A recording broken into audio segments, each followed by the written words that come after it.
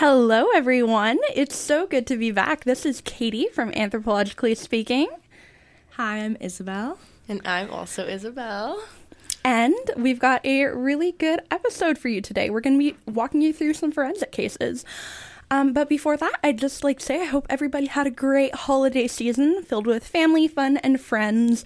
And it's great to be back in 2020 to be starting off some new episodes for you guys. So we're really excited. Yeah, Happy New Year, everybody. So today we're going to be talking about forensic anthropology. Like Katie said, we're going to be taking a case study approach today. So I think we're all going to be going over real-life criminal cases where forensic anthropologists were employed. So I'll give a brief background for everyone. So forensic anthropology is a subfield of biological anthropology, and it applies anthropological methods and theory to forensic problems or cases, so legal cases. And forensic anthropologists work in the research, recovery, and analysis of badly decomposed or skeletonized human remains.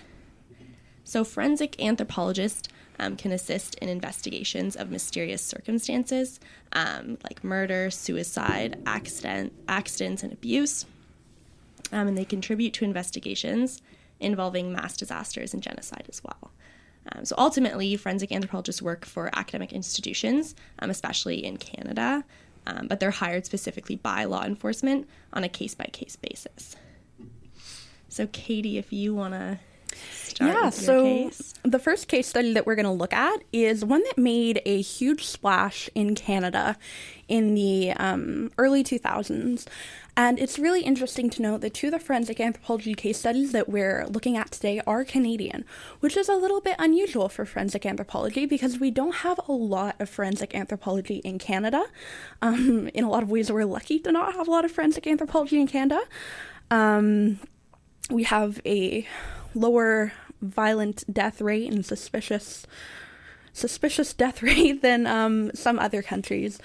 But this is a Canadian case. This is the Pickton Pig Farm case, and that took place out in BC. So, effectively, there was this guy. His name was Robert Pickton, but he went by Willie, and he was a pig farmer from Port Coquitlam, BC. So, along with his brother Dave, Willie ran a bar, but the bar was unlicensed, and it was called Piggy's Palace, which I guess is fitting for a pig farm. And it was located right near the farm. And Piggy's Palace was frequented by people who struggled with drug addiction and by sex workers as well, that mostly hailed from Vancouver's downtown east side. So, prior to I guess the more notorious cases that were happening at the pig farm. In 1997, a woman named Wendy Lynn Eistetter was allegedly stabbed by Pickton. And Pickton was charged, but the charges were later dropped due to the fact that she was seen as an unreliable witness because she had taken some drugs at the time, so she was seen as unreliable. But later, while executing a warrant to search for illegal firearms on Pickton's property, police encountered the ID cards of some missing women that they were looking into, as well as bags of bloody clothes, which is always a little bit suspicious. So they opened a homicide investigation. So once the homicide investigation, that's where the forensic anthropology really came into play. Because forensic anthropologists are mostly consultants. So a lot of the times, as mentioned, they'll have like a full-time post at an institution, and they might study other facets of biological anthropology, and then they'll come in to consult. So over 18 months, ending in November 2003, Pickton's farm was entirely searched, and it was huge. It was 7 hectares in size, and a lot of it was used for dirt piling and landfill. So, although the entire search took a long time, so 18 months, it initially needed to work really quickly because there was a search warrant that they needed to extend. So that kind of shows some of the, red tape that you might encounter in forensic practice. Not everything can happen idealistically. So, The forensic investigators in charge of the site knew that given the size and condition of the grounds, non-traditional methods were going to need to be employed. So they actually modeled a lot of the methods off of some of the ones that they used at Ground Zero in the search following 9/11. So they divide the site into 216 grids, and dividing into grids is fairly common practice for anthropology, in particular archaeology, but these were huge grids. I'm not talking 1 meter by 1 meter, I'm talking 20 meters by 20 meters. So each of the 10 buildings were also designated as a site, and they actually had to take a lot of them down and search the foundations because they were worried that stuff might be hiding in the foundations. So they searched each grid methodically and in sequence, like any good archaeologist would. And when there was a tip given that there might be evidence in a particular place, the search continued in order of the grids to ensure that nothing was missed. So although traditional methodology at the time would have said to use film photography so it can be like more tangible, the size of the site actually merited switching to digital photography in order to better document and catalog it, which was not really common at the time. And over 130,000 photos were taken, which is huge, which really shows how important documentation is for forensic anthropologists, because as you're excavating, you're destroying. So you really need to get that context. So there were over 110 anthropologists that were employed. That's a lot of anthropologists. A lot of them were actually students. And they were instructed to look for anything that was foreign or out of place in the dirt. And they screened it all, put on conveyor belts. It was a very large-scale investigation. It wasn't like a small, bit-by-bit traditional archaeology excavation. And they found stuff like building materials and clothing, plastic, garbage, animal bones. But anything that was thought to be bone, any bone at all, was put in a bucket to be examined by a forensic anthropologist, like the head one in charge of the site. And garbage was placed and double-checked. So lots of soil was screened, lots of soil was sifted, and because it was a pig farm, there were over 40,000 animal bones that were assessed in the search for human bones, which is a lot. So, in the end, they found on the site the DNA of 33 missing women. And during the search, police discovered the heads, hands, and feet of Mona Wilson, Andrea Joesbury, and Serena Abbotsway in buckets, the partial jaws of Marnie Frey and Brenda Wolfe outside the slaughterhouse, and Georgina Papin's hand bones in the pig pen. And it's actually interesting to note that there were some bones that were missed by the forensic anthropologists in this investigation. There were 2 toe bones missed. So it doesn't matter how thorough you are, sometimes you're going to miss stuff. And that was later found by someone in the opposition. And Pickton was ultimately charged in the murders of 26 women and convicted in the second-degree murders of 6 women. Ultimately, the courts didn't press on any more due to different legal restraints, time, money, resources, because he was already getting a great deal of time in prison. So, but yeah, that's my monologue on the Pickton pig farms. Yeah. Yeah, that one's a really good example of forensic anthropology at work because it was so large scale and strategically done with all the grids, and it was such a large area for excavation. Yeah, one of the people that worked on the case was actually Tracy Rogers, and she's not far from here. She's at University of Toronto, Mississauga. And she does a lot of really interesting forensic work in Canada. Yeah, I believe she's one of the only forensic anthropologists in Ontario. She is, yeah. She is the only, right, that works for law enforcement. Either one of the only or the only. Yeah. It's also a cool case because they used so many anthropology students from, I believe, UBC or Simon Fraser University. Definitely some of the universities they pulled anthropology students out of, which is, for people that want to go into forensics and that kind of thing, it's great to have that hands-on work. So they have that experience of working the cases of one of the most infamous serial killers in Canadian history. I can't remember if you said it, but do you know how long the excavation and analysis of the farm went on for? Because I've heard 18 months. Yeah. Really long time. Meticulous investigation. And That trying might not miss be like anything. long for like an archaeological site, because a lot of times archaeological sites, you know, like every summer you're going there, and but like in a forensic context, that's a really long time. And they're trying to hurry it along, I think, a little bit, because the longer they let remains decompose, the less likely you are to find them, I think. Or, like, the more decomposed they get, obviously. So Yeah, you're losing definitely. context and Yeah. evidence and stuff. And one so. thing that's important to consider too in forensic cases is forensic anthropologists are being hired by law enforcement.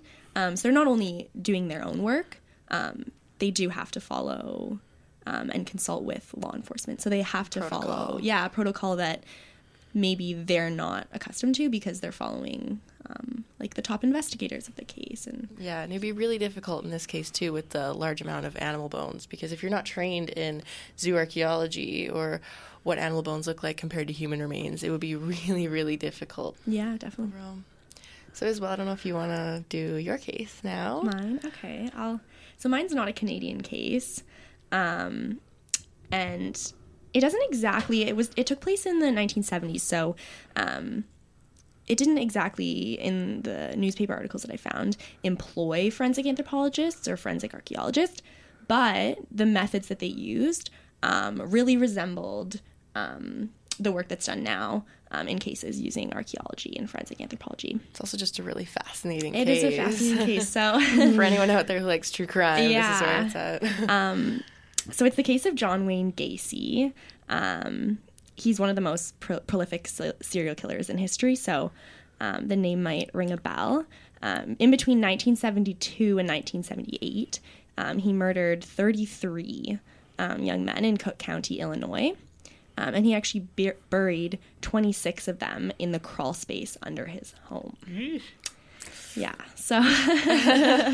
and then as well as some were buried in his like back patio and shed, I believe. Like front yard, I think. Yeah, too, or front something.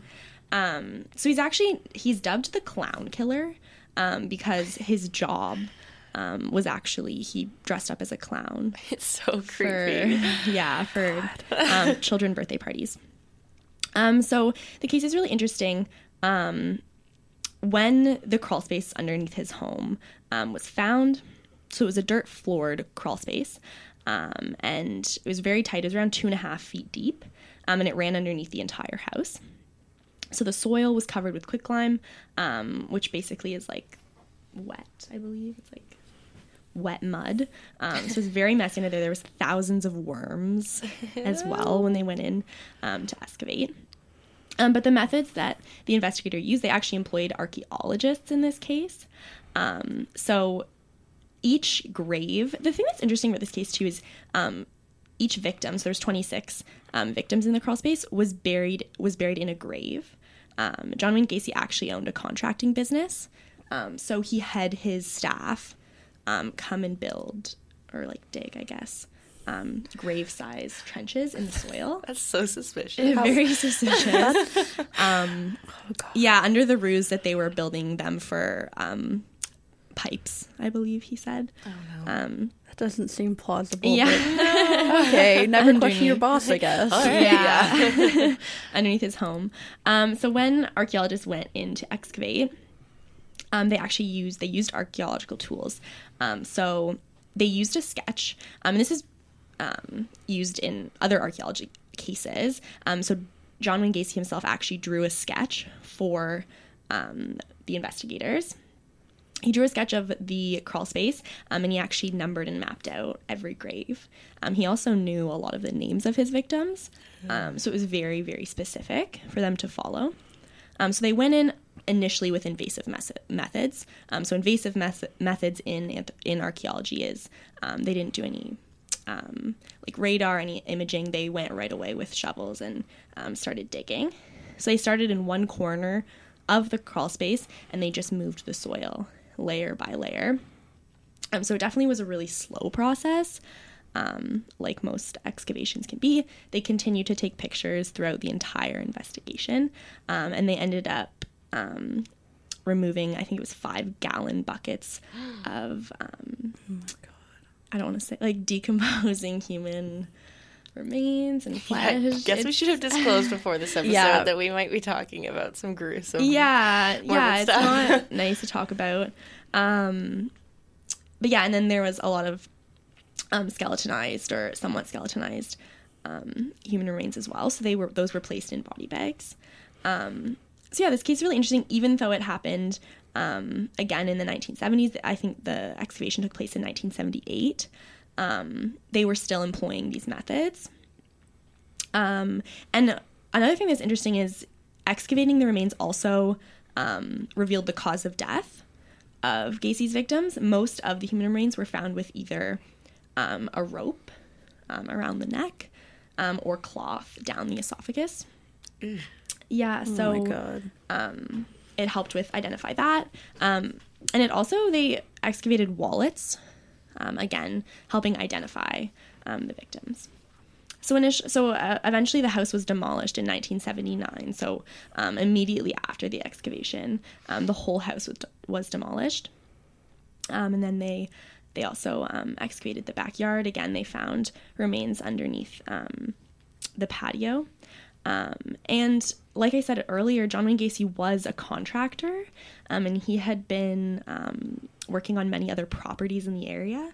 And recently, actually, I believe it was in like 2016, people are still wanting there to be they want to dig at other like some of his other sites to see if there's a possibility that there's more victims buried at different sites. But yeah, I thought it was a really interesting case because even though it was kind of before a lot of forensic anthropology methods were being used in criminal investigations, they still meticulously used archaeology in this case. Mm-hmm, definitely. Yeah, that one's really cool.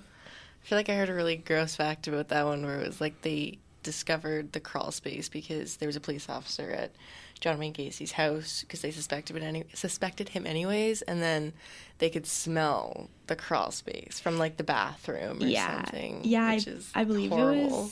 it was like they smelt it through a pipe or something. Yeah. And then they opened up the crawl space and it was Yeah.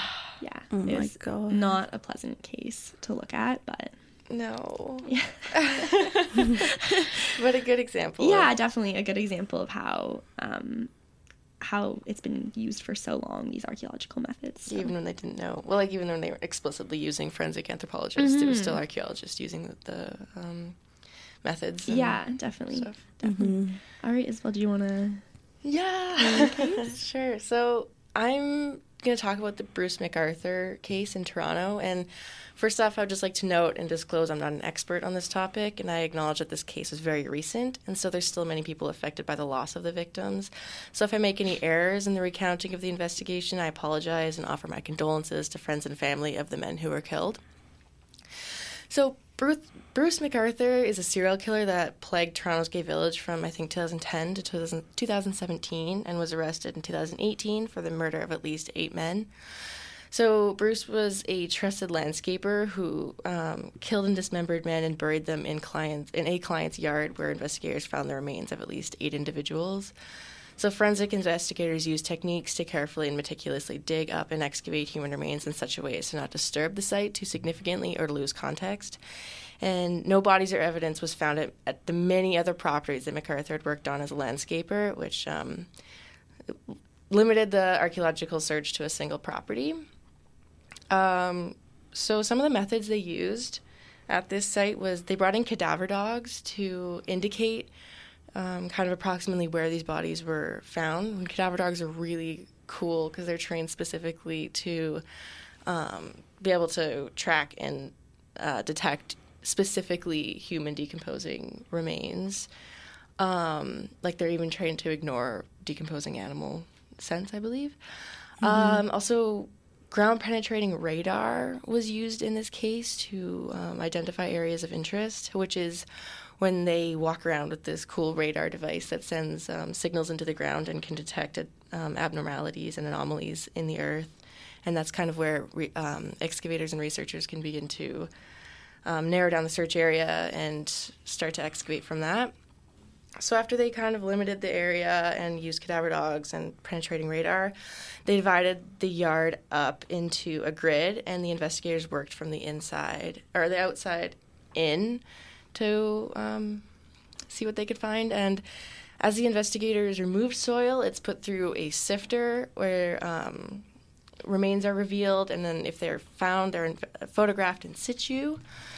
In this case, also, large machinery is used to remove large amounts of soil. And then once you kind of eliminated and got to an area of interest, more precise tools such as trowels and brushes were used to expose the remains, because you have to do really, really careful, meticulous work around the remains as to not disturb anything that could be in the soil surrounding the bodies, such as like personal effects, or there's something called adipocere, which is human fat that is it liquefied, solidified? Saponified. Yeah. So it's pretty gross, but really important to investigative cases because often it can last longer than soft tissue. Am I wrong?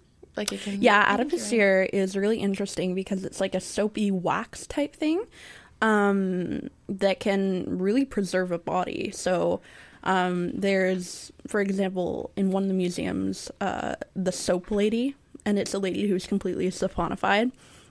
But yeah, adipocere can really, adipocere kind of translates, I believe, to, I think it's like corpse wax, or I'll definitely have to check up on it. But yeah, it preserves bodies. Yeah. So then at the site, they were taking soil samples from deposition locations where they could analyze and determine if the burial was primary or secondary, which means whether the body had been moved after decomposition or if it had been like placed there and not moved. So you can kind of tell.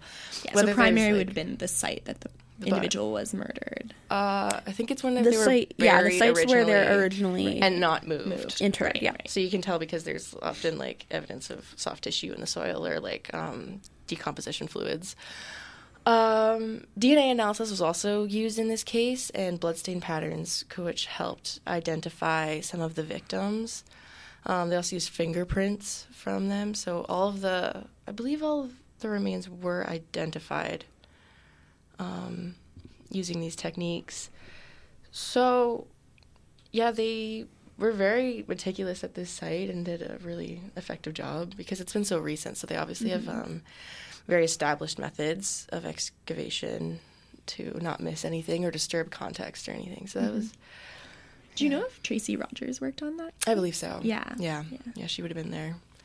So, yeah, those are kind of three different case study cases about different time periods. Yeah, and they all used forensic anthropology and archaeology. If you'd like to hear more case studies where we kind of break apart the methods they use in actual criminal cases, then let us know, because a lot of the times I know people really like to listen to like radio and podcasts that involve true crime, but it's a lot of I guess the best way to put it would be just like sensationalized gawking.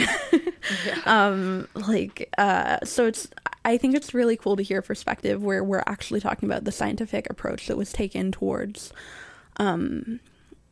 investigating the site, investigating the remains, that kind of thing. Yeah, there's a lot of work put into forensic investigations, like more than people I think believe, because they have to be so careful and document everything at every single step along the way, and that's really important in court cases and any sort of investigation that involves the law, basically.